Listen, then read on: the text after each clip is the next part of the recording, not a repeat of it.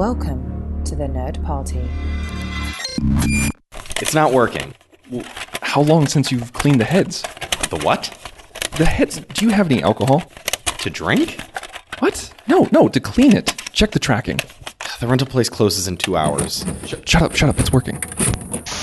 Time for a retro perspective.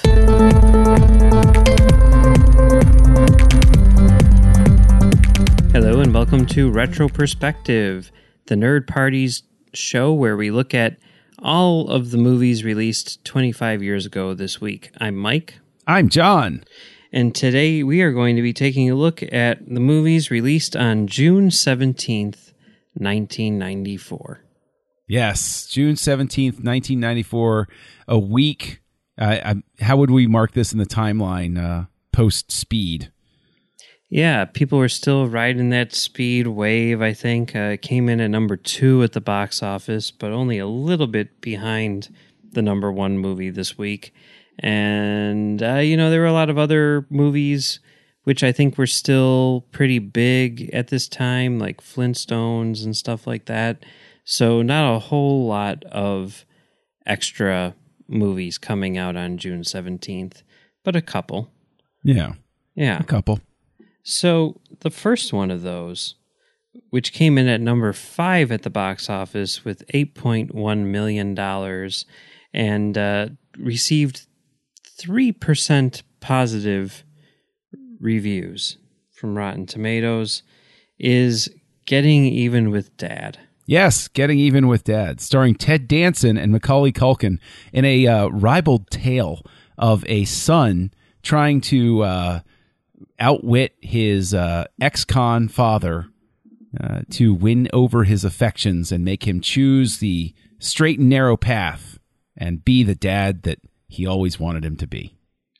Yeah, I mean, Macaulay Culkin really sort of had this thing going on, right? I mean, whether it was little kid outsmarting criminals or little kid with an embarrassment of riches sort of thing or whatever, being more adult than he actually was, that was just Macaulay Culkin's thing.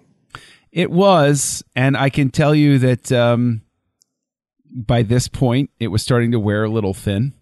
You can only go back to that well so many times, especially as, time doesn't slow for anyone. Mm-hmm. And he's obviously getting older, and so the smarmy cute kid routine starts turning into a smarmy tween routine, and people don't find that as endearing, Mike. They really don't. 1 out of 33 critics still liked it, so I guess I'd love to meet that one critic. Yeah. Because I did watch that this week, Mike. Did you by any chance watch it? No, I know you said it was available for free on Tubi.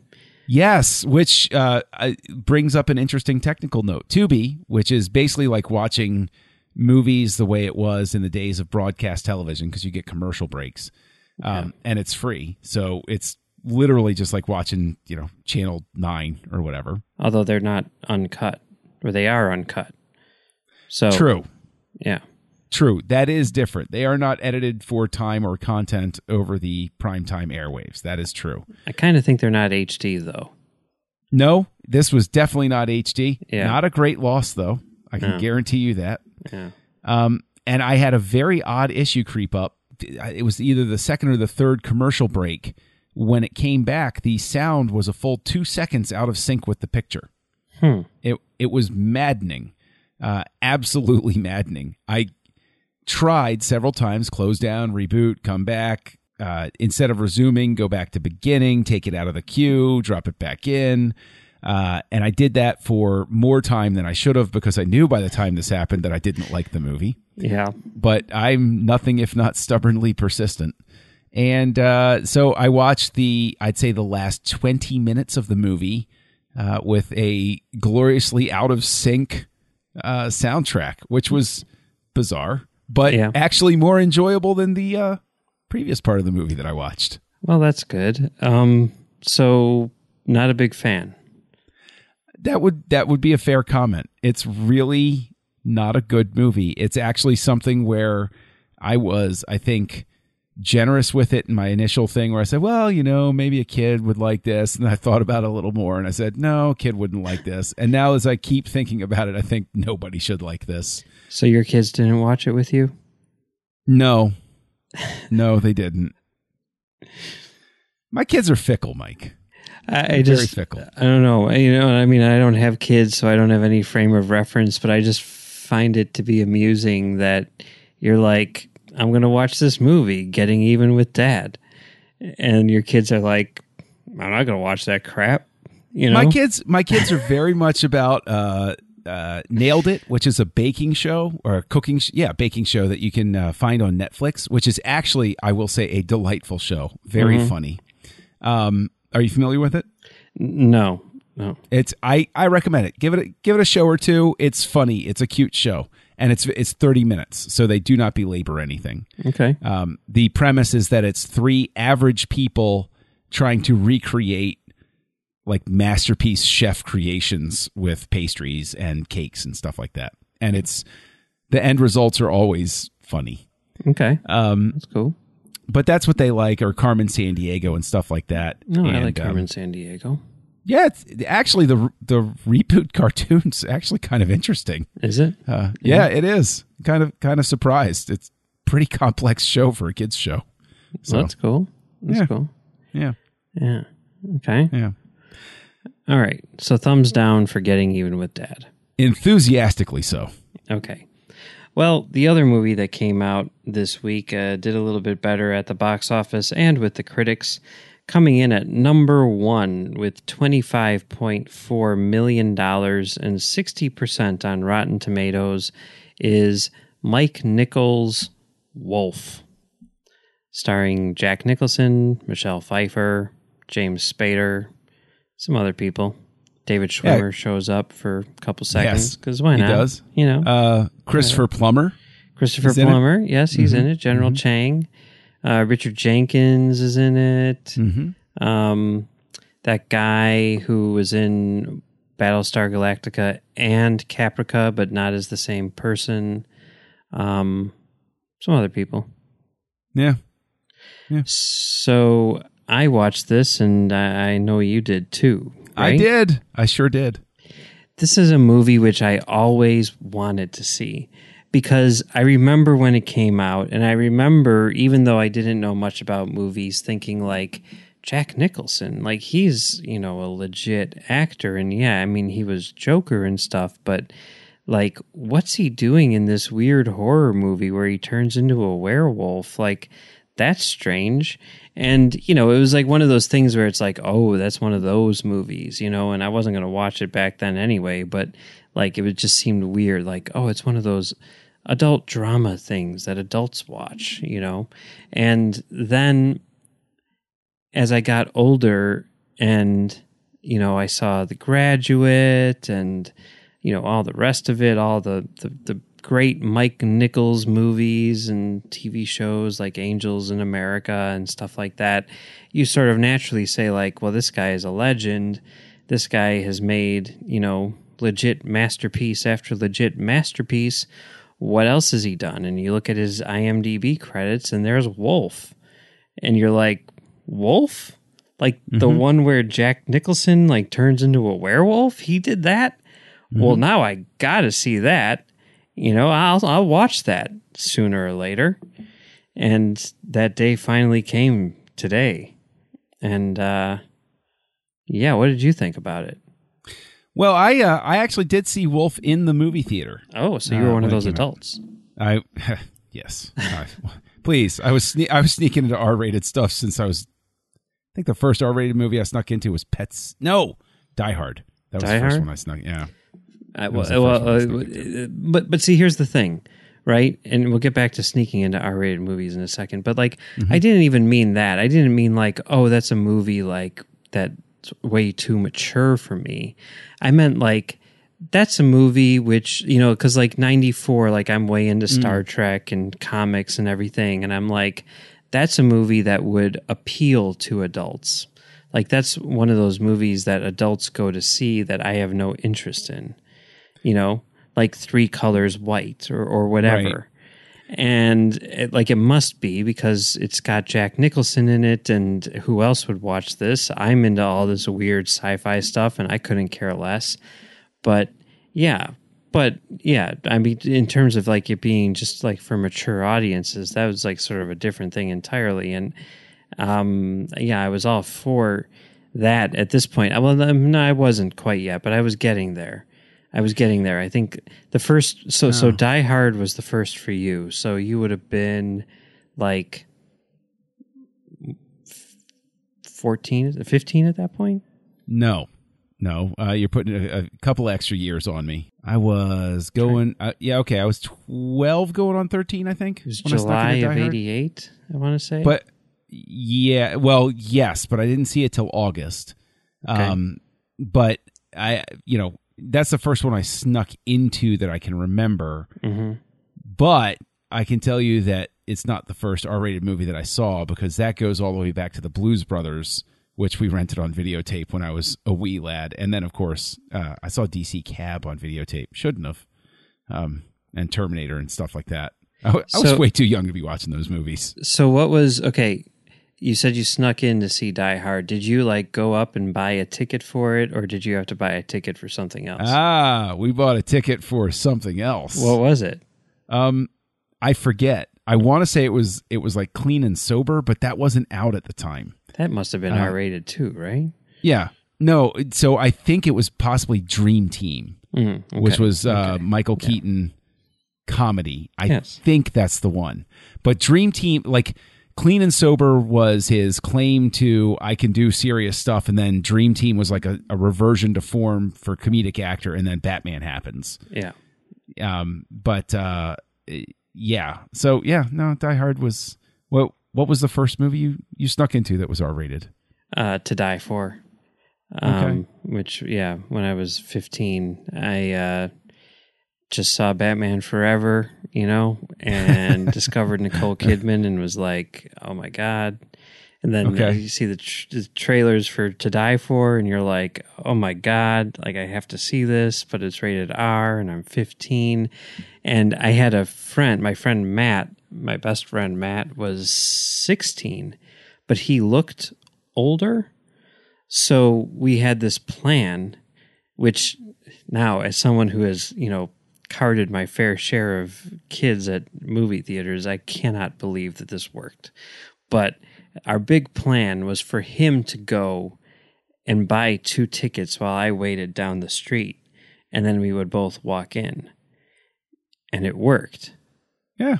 I don't know how, because like the policy is like you have to be 21 or older to buy more than 1 ticket, so that people don't do that thing. But regardless, it worked, and we saw Die Hard, and it was amazing, and it blew my mind.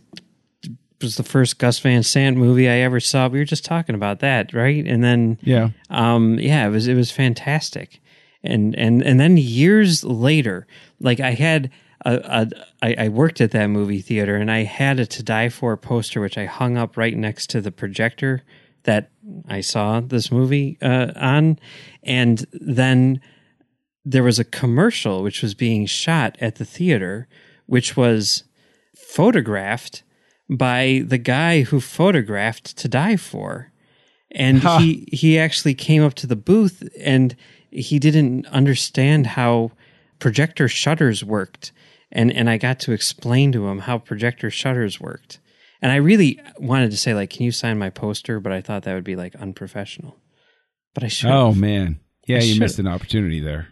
I don't know. He was a really cool guy. He was really cool. And here's another fun fact. You know who directed that commercial? Keep in mind, this is like 15 years ago. Patty Jenkins. Oh, no kidding. Yeah. Okay. So that was cool. She's gone on to have a pretty good career. Yeah, I was like, one day she's going to direct Wonder Woman. I know it. And then she did. But whatever. Okay, so that was the R-rated thing. But you said you saw Terminator when you were little? Oh, yes. Well, I think I've said before, my brother worked at that wasn't when my brother worked at a video store. That was when my brother had a video rental card. Oh. So he would go and he would rent something that he knew my parents wouldn't approve of, and he'd bring it home, and if he doesn't want somebody to rat, you got to bribe somebody to keep their mouth shut, Mike. And actually, I remember DC Cab because there's some nudity in it. Mm-hmm. He made me. He was like, "Yeah, here's a blanket. Put it over your head so that you can't see." Well, I mean, it was just not a very effective. He could claim that he had taken all steps necessary. Oh yeah, he didn't. Yeah, for sure. Yeah. So how old were you when you saw Terminator? Oh, geez. I want to say, what year did it come out? 84? Yeah. So you build in the videotape lag time that was there. So I probably would have seen it when I was about 11, I guess. Okay. Something like that. That was about the same age that I saw it. That was one of the first R-rated movies that I saw too, because Terminator 2 was coming out and everything like that. Everyone was T2 crazy. And I went to my friend's house for his birthday party and like a sleepover thing, and he rented some movies, and one of them was the original Terminator. And I had never seen, like, the only R-rated movies that I saw before that were like Major League and Stand By Me, and Stand By Me was literally like the night before because that was one of the other movies that he rented. Yeah. So when Terminator comes on, and Arnold like punches the guy and his fist goes through the dude, I was just like, oh my God, I need to go home. It terrified me. That it was not quite as traumatic as seeing the beginning of RoboCop when I was 7 years old, but it was close. It was really close. It's funny. I was older when I encountered RoboCop, but that is also a movie where I made it to the scene where Peter Weller's getting shot up, and it was a tough moment to work past. Like I was ready to tap out, but once again my brother was in the room, so I was like, fine, I'm going to keep watching. But oh my gosh, what's happening? That's bad, but not nearly as bad as when the guy gets shot up in the conference room, because as a 7-year-old who doesn't understand the finer points of satire, when they shoot him up, like that's bad, right? But the fact that everybody's reaction is just like, you got to work out the glitches, and not like, oh my God, they just shot Larry, like they didn't care about that. Like that's what really impacted me. Like, how could people be so cruel as to not even have any empathy for this person who just got murdered in a conference room? What's really weird is I have never seen the movie Scanners, but I have seen the one scene where Michael Ironside makes the other guy's head explode. And my whole thing is I was unable to commit to watching the rest of the movie because I too am bothered because Michael Ironside. Have you ever seen Scanners? No, but I think I've seen this scene, if I'm not mistaken. It's a very deliberate thing. It's very cruel, very sociopathic thing to do, and the guy's like sitting there suffering before his head blows up. That, for some reason, just stuck with me, and I can't...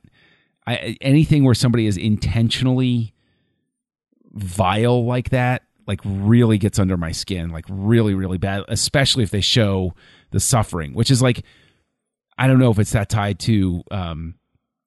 like the horror movies I watched growing up or not, because like I've since revisited those horror movies and said, what was I scared of? This looks like garbage. Yeah. It doesn't even look convincing. But like when I was a kid, it was hyper realistic to my eyes. And so, it just created this thing. And horror movie, like the Friday the 13th movies were always about showing people suffering while they were being killed. Yeah. And I think that probably was a residual effect on that.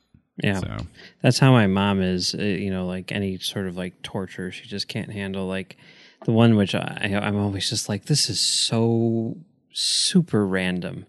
But like the thing which like sticks in her memory, which she cannot get out, is Cold Mountain. Have you seen? Are you kidding me? Yes. My wife, she was my wife to be at the time, dragged me to that movie. Yeah. And I still have not really let that every so often you made me see Cold Mountain. It's pretty good. It's not a bad movie. Yes, it is. Nah. Yeah. I mean, I think I've seen that movie 3 times, which is weird. My memory of it is I barely made it through once. Like I was just about ready to to sneak out of the theater and just wait for her in the lobby, but I couldn't.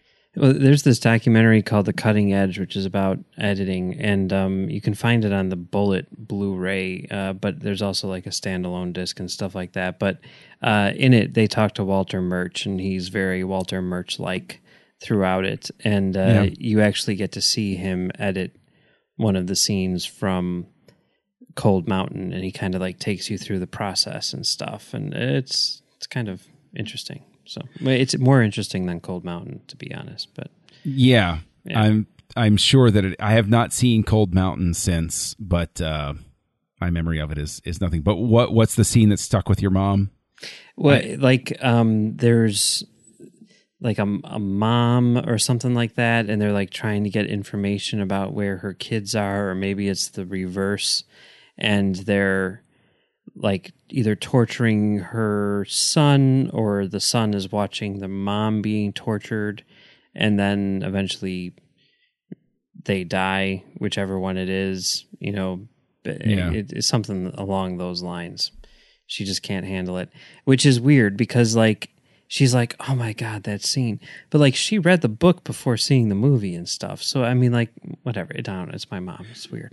She's weird. No, I mean, no. The thing is, I very much have a theory that reading a book, like, it can really, it really affects you. But the thing is, since you're the participant envisioning the thing that's being described to you, your brain will have a natural cutoff point. Mm-hmm. Like, how far you can go with it, whereas a movie is forcing you to go to somebody else's point of, or beyond somebody else's, limits that they have on that sort of thing.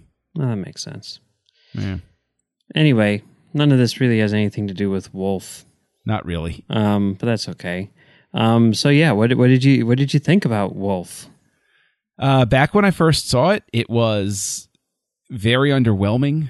I thought it was a really interesting premise, and I thought that there were some interesting threads, but at the end it was just I had the same reaction this time, which is it's got an interesting premise and it gets going, but I think that the two things that kill it are pacing and the ending is just doesn't work particularly well. I think it's sort of a case, because you mentioned that it was directed by Mike Nichols. It's sort of like seeing that Robin Williams movie, Toys. And you can't help but think while you're watching it, this is a really interesting premise and it's got some interesting themes and ideas here, but this is not the right director for this movie. And that's how I feel about Wolf, is I just think that it doesn't, it gels early and then it just sort of plateaus and then coasts for a while, and then the ending is just not satisfying at all. What did you think of it? Yeah, I'd say I had almost the exact same reaction that you did. I was really into it at first, and the premise seemed cool. I liked kind of in this case, cheesy Rick Baker effects with like the wolf and stuff like that. The cast was great. The puppet wolf was pretty something else, wasn't it? Yeah, I like that. Yeah. I like that. And, and actually that was kind of funny because like I had just watched Men in Black 1 and 2, and, Rick Baker did the effects on that, and the production designer was Bo Welch, who, he worked, like, I think he did Batman Returns, and he did a lot of stuff like that, and then he was Barry Sonnenfeld's production designer, doing things like Addams Family and Men in Black, and then he would later go on to direct his own stuff, including The Cat in the Hat. I think that was maybe his only movie. But oh, no. Yeah, I think he went back to production design after that one, if I'm not mistaken. But regardless, production design on Men in Black by Bo Welch and makeup by Rick Baker. And I just watched those two movies yesterday, and then I start this one up, and production design by Bo Welch and makeup effects by Rick Baker. I'm like, hey, boy, these guys, they work together all the time. So, not as good as Men in Black, I would say. But it was weird because at first I'm like, well, I like this. I like the idea of someone like Mike Nichols doing, kind of like a horror, fantasy horror type of thing. that's cool, because he's bringing that Mike Nichols quality to it. But then, you keep on watching, and then you're like, what's going on here? Like the first time you see, quote unquote, Jack Nicholson, running through the park or whatever, it's just like, oh my God. And then, you look at like some of that stuff at the end, that finale, like you're saying, was really bad, but also like really poorly made. And you think like, how did this happen? Because you would assume, I mean, like you're saying, like, okay, he might not be the right director for the job. And like, that was sort of the philosophy back then. Like X-Men, when X-Men came out and it was directed by Bryan Singer, there were a lot of people who were like, that's weird, because he's not that type of director. Like, how does he get to direct an action movie? How does he get to direct a superhero movie? Now, that's standard operating procedure, and everyone's like, this is amazing, It just makes sense, because a movie is a movie, and obviously there's help and everything like that. And, it wasn't, I mean, there was that, like, I think Bryan Singer was really the first, but then you had like Doug Liman directing Bourne Identity and stuff like that. And now everyone knows, like, that's how it's done. Christopher Nolan can make Memento, and you say like, oh, well, he's directing Batman, and you're like, awesome. There's not like just action directors. You don't need to be Michael Bay in order to make an action movie. And yet here, this movie kind of makes the case that you do. And I wonder why that is. Why is it that Mike Nichols doesn't know how to direct action? That is exactly the thing. I think it's because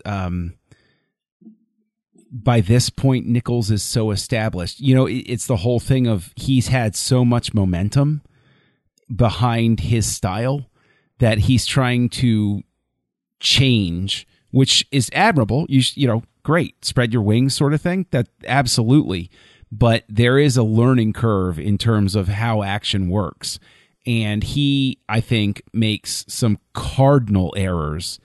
One with gratuitous use of slow motion to try to fake out power and menace and stuff like that. Yep. There are some really weird choices with when Jack Nicholson confronts the thugs in Central Park. The way that whole thing is shot and edited together is so obviously to get around the idea of showing Jack Nicholson attack these people. Yeah. And even to the point of, when he turns into the wolf, turning the camera and showing the shadow, where you could say, okay, well, that's a kind of cool artistic thing. But then when he actually leaps at the guys, it's just, some, quick zoom ins on his face, and it's all grainy, and then hearing screaming. And it really has sort of a B movie quality that doesn't match up with the A movie qualities of the more dramatic parts to it. And just that ending, I think, was reshot, if I remember correctly. And I think also there are certain problems with the lighting on some of the outdoor stuff, if it's truly outdoor. And I think that the one interesting tidbit about it was that he had his editor on set with him, like next to him while he was shooting, so that he could give him notes about editing things together that he was shooting at the time. So I think that's an interesting note. It is. I mean, because it makes it seem like, I don't know, in some ways it was more well thought out than it was. I don't know. I'm just looking at the thing right here. The movie's release was delayed for 6 to 8 months to reshoot the entire third act, so that's good. Nowadays, we all vacillate between the two poles of, oh, well, they're reshooting things. Well, it's a big production. That's naturally going to happen. You have to do stuff like that.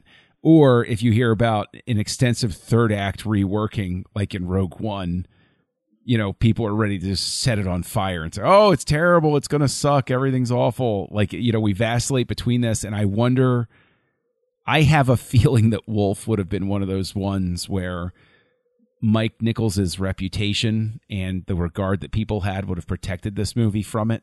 But I would love to see this type of thing happen in the modern day to see how people would react to this story of reshoots on the ending. Yeah. One interesting note, I guess, Ennio Morricone wrote the music. Yes. So that's cool. Oh, it says right here. Sorry, I was just flipping through. John Williams was originally attached to compose the music, but he left when the film was delayed because he needed some time off after winning for Schindler's List, and he'd been working on Jurassic Park, so there you go. So, but the music is good. I like the music. Yeah. Yes. Morricone or Morricone? I don't know. Okay. I was assuming it was Morricone, but I could be wrong. He's a terrific composer. I actually think that the music is probably the best part of the film. Yeah, I could see that. Yeah. Oh, well. So, not a big fan of Wolf? No, I don't think I'll ever watch this again. Yeah, I didn't like it either. So, but better than Getting Even with Dad? Yeah. Wow. Okay. Yeah. Okay. So not a very good week for movies, but hey, you can go back and watch Speed from last week if you really want to. Or you can wait until next week where we've got 2 movies on June 24th, including Wyatt Earp and The Lion King. Oh, I've heard of that one. Yeah. Exciting week next week. But that one's not directed by Jon Favreau, right? No, it's not. No. No. Okay. So yeah, John, where can people find you on the internet?